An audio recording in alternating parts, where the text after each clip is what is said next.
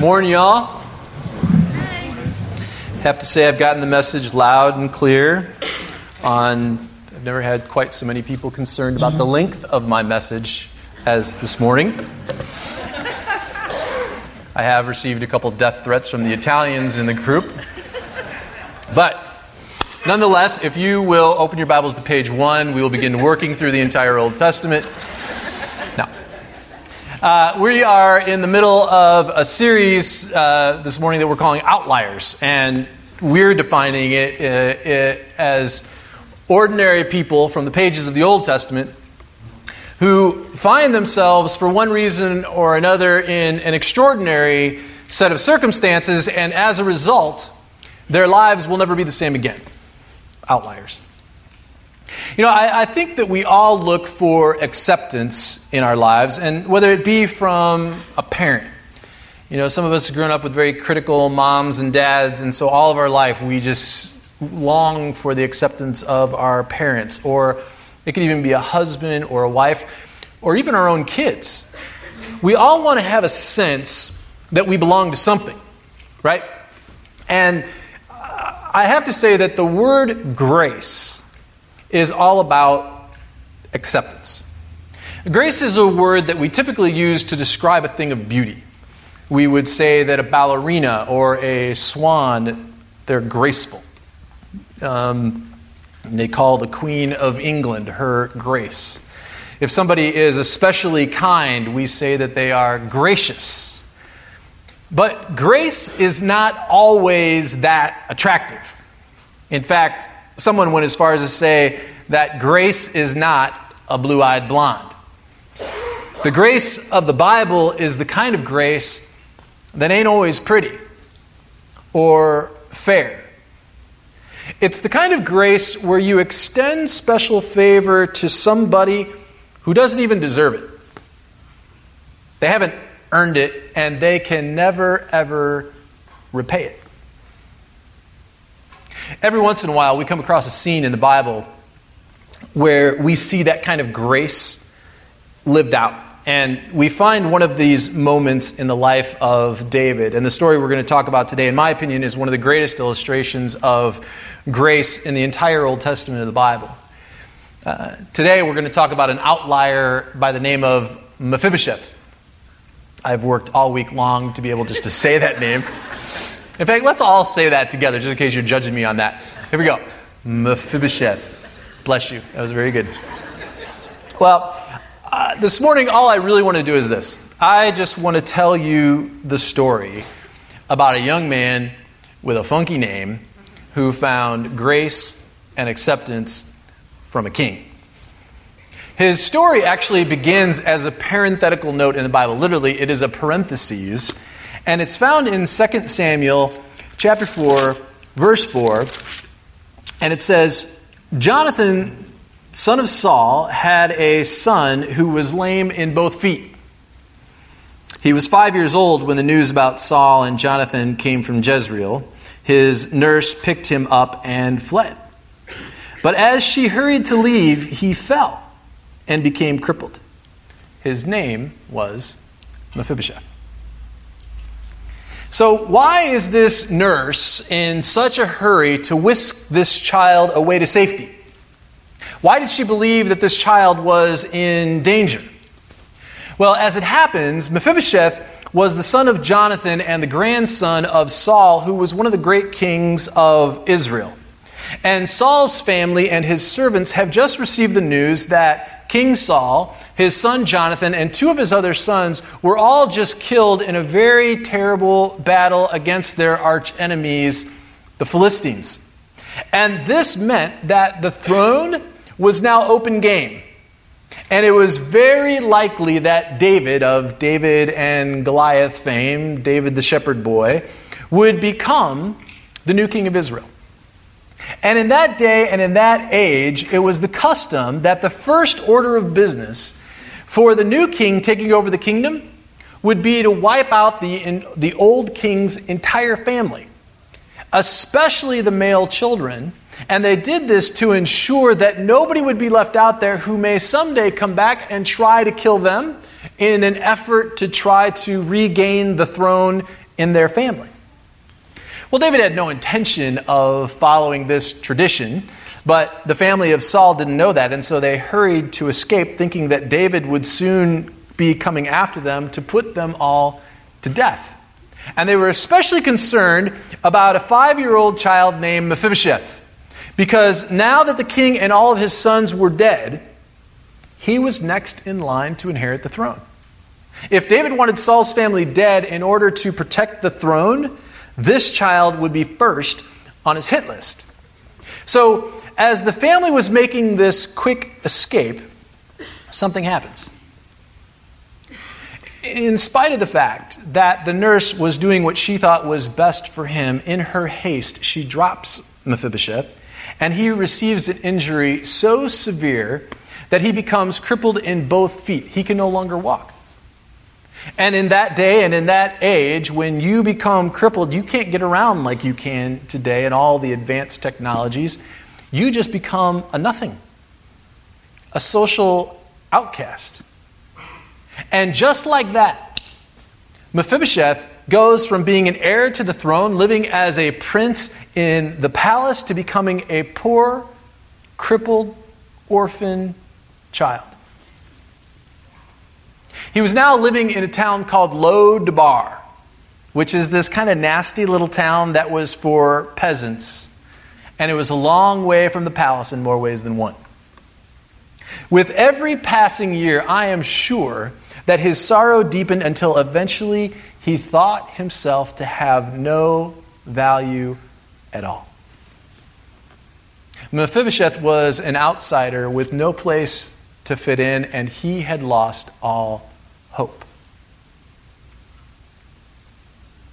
You know, the more I read the Bible, the more I discover that many of the stories of the Bible are highly symbolic about our relationship with God. And it holds true in this story as well. Because we have a lot more in common with Mephibosheth than maybe we would ever think. We go through this world at times lost. I know I have. Looking for a place to belong, looking for a place to fit in. We're like orphans looking for a place to call home. Spiritually crippled by the sin in our lives, and instead of living in this relationship with God, this intimacy with the Father, we live in some far-off place like Lo-Debar, far away from the palace of God in more ways than one. A place where ragamuffins gather to hide and to lick their wounds because everyone feels like there's no way they can ever be accepted. No way they can ever feel like they are worthy to be called a child of God after the things that we've done. But the one thing that I think we all have in common is that we're all just looking for a little bit of mercy in a very harsh world. So what you need to know, the reason why David never went after Saul's family was because his best friend was Saul's son, Jonathan, who was the father of Mephibosheth. And you can read this beautiful story of friendship that existed between Jonathan and David in the Bible. But just before Jonathan dies in this battle, as a result of Jonathan at one point saving David's life, David and Jonathan make a pact. If anything were to ever happen to him, David promises that he will take care of the rest of Jonathan's family for the rest of their lives. And 1 Samuel chapter 20 says that David made that pact because he loved Jonathan so deeply. Well, that was one of the last times that David ever saw Jonathan alive before his tragic death. And in the meantime, as the years went by, David became an extremely successful king. He took the land of Israel to places that they never imagined. And over time, he grew in wealth and favor with the people of Israel. I mean, his approval rating was off the charts. But as successful as he was, it could never replace the loss that he felt from the void that was left behind from his best friend, Jonathan. And I'm sure that it was in a moment of reflection or in a time of pain when he was feeling that loss that he accidentally discovers that Jonathan, his best friend, has a son who's still alive. And in 2 Samuel chapter 9, verses 1 through 5, David is just in the palace and he asks, is anyone still left out there in the house of Saul to whom I can show kindness for Jonathan's sake? Now there was a servant of Saul's household named Ziba, and they called him to appear before David. And the king said to him, "Are you Ziba?" And he said, "Yeah, I'm your servant." And the king asked, "Is there anyone still left in the house of Saul for whom I can show God's kindness?" And Ziba answered the king, "Well, there is still a son of Jonathan, but he is crippled in both feet." "Where is he?" the king asked. And Ziba said, "Well, he's in the house of Machir, son of Amiel, and he's over in Lo-debar." And so King David had him brought to him from Lo-debar. Now, what I love about this passage is that when the servant says there's still a son of Jonathan who is still alive, David can't get past that line. He's so excited to hear that his best friend has a son that is still out there that he completely either misses or just doesn't even care about the next line when he says, "But he's crippled in both feet." David doesn't ask, well, how crippled is he? He doesn't ask, well, is he going to be a lot of work, or is he still mentally with it, or what's the deal? Because in that day, again, somebody who was crippled like that was thought to be a social outcast because they can't get around at all. But David didn't care about any of that. He just said, "Bring him to me." And so David immediately sends for Mephibosheth, who's now older and has a family of his own. And I just imagine the scene when the king's men ride into this nasty, drab town of Lo-debar, full of peasants. And here they come in all their glory. And they pull up in front of Mephibosheth's house, which I imagine to be this kind of dilapidated old home, because they want to bring him to the king. And I'm guessing, again, I'm just guessing, that the king's men never said anything about why it is the king wanted to see him. So I'm also imagining that Mephibosheth is probably assuming that this is it. That David has finally discovered who he is, and now he's going to be killed. Well, the story goes on in verses 6 and 7. It says, when Mephibosheth, son of Jonathan, the son of Saul, came to David, he bowed down to pay him honor. And David says, Mephibosheth. And I love this verse right here because there is an exclamation point behind it, which means he is so excited to see the son of his best friend. Mephibosheth says, "I'm your servant." We don't know whether he's trembling but he has some look of fear in his face that David says, "Don't be afraid, for I will surely show you kindness for the sake of your father Jonathan. I'll restore to you all the land that belonged to your grandfather Saul, and you will always eat at my table." Do not underestimate the magnitude of this scene.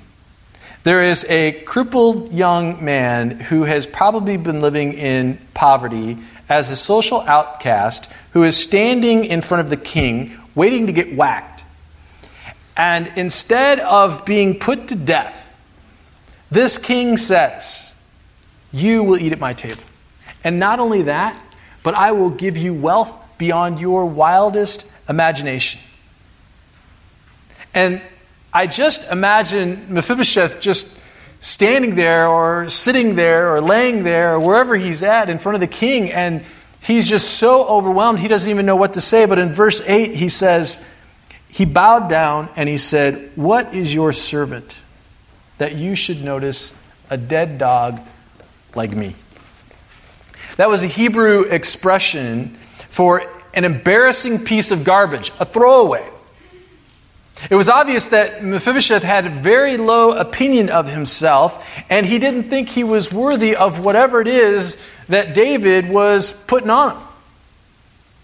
And the cool thing about David is he doesn't even acknowledge that. He doesn't even say, yeah, I'm such a good guy that I'm showing pity for this little crippled guy and all that. He just simply calls for the servant of Saul, Ziba, who used to work for Saul's family, and he says, Ziba, this is Mephibosheth, and you and your staff will now be serving him for the rest of your lives. And David says that furthermore, I'll be giving him back all of the land that his grandfather owned, which as king was huge. And the most powerful line in that passage, he will always eat at my table. And the servant knew that eating at the king's table meant that Mephibosheth had just become part of the royal family. And in verse 11, the story ends and says, so Mephibosheth always ate at David's table like one of the king's own sons. The great King David adopted this poor, dirty, crippled orphan. And he didn't just take him in and show pity on him or feel sorry for him, but he gave him the full rights and privileges of being one of David's own sons. Mephibosheth had become the son of a king.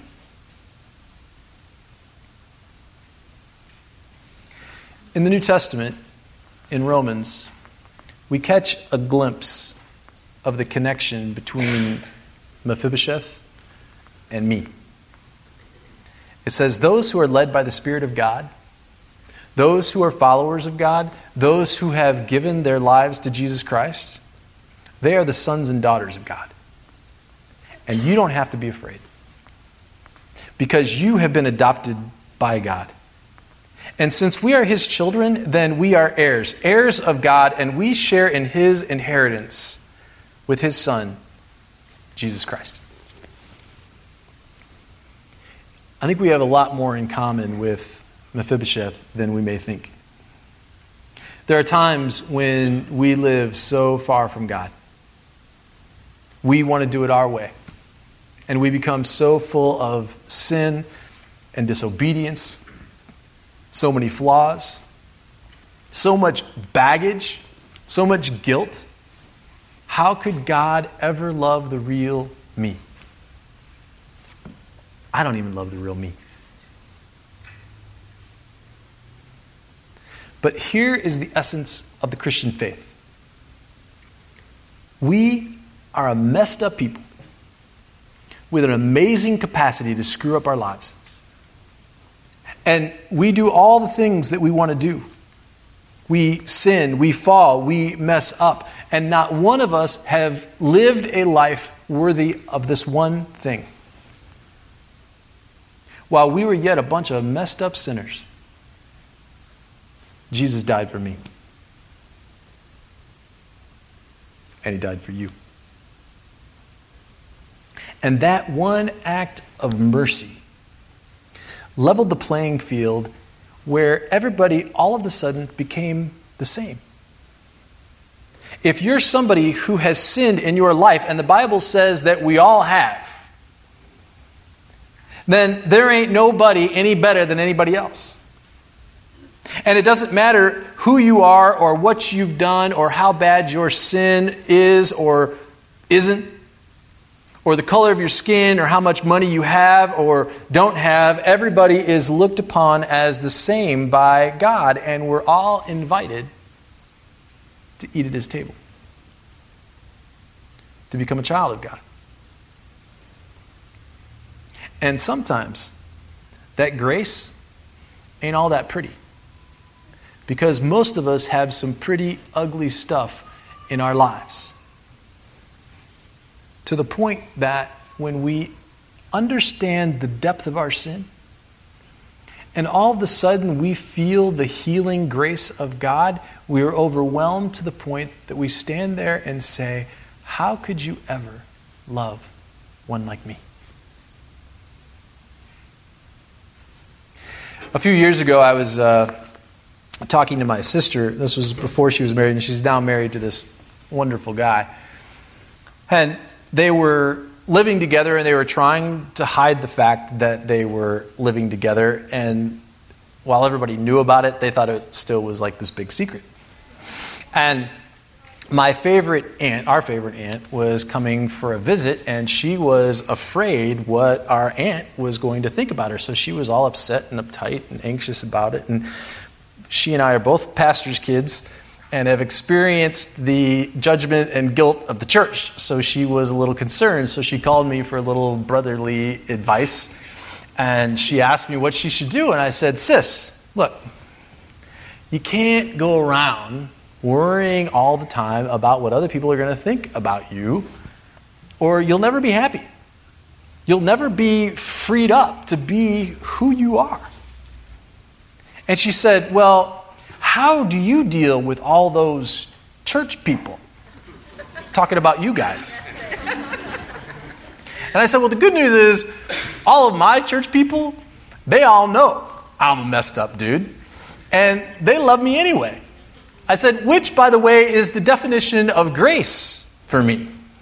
When people know how messed up you are, they know about the junk in your life, and they love you anyway, that's the truest form of grace that I know.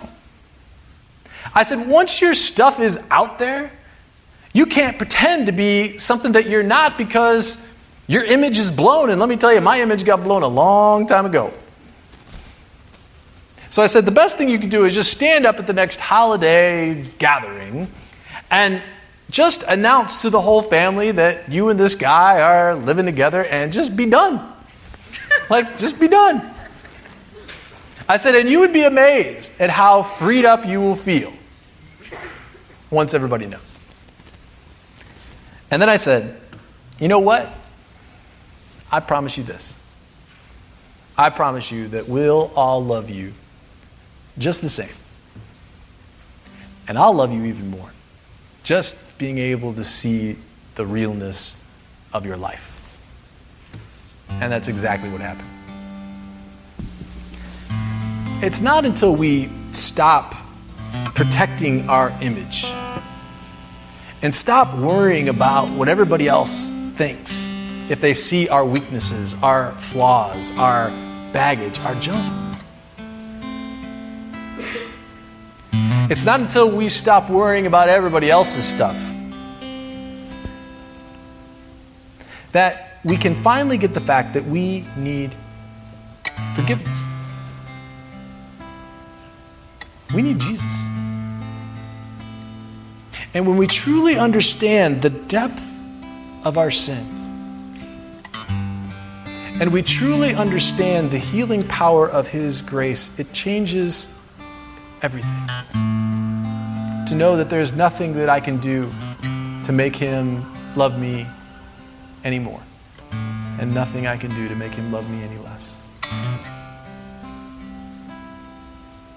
So my hope for us is this. May we all get freed up about our flaws, our stuff, our failings. That we can finally have the strength and the courage to say to those who know us, and even to those who judge us, you think that about me? I'm even worse than that.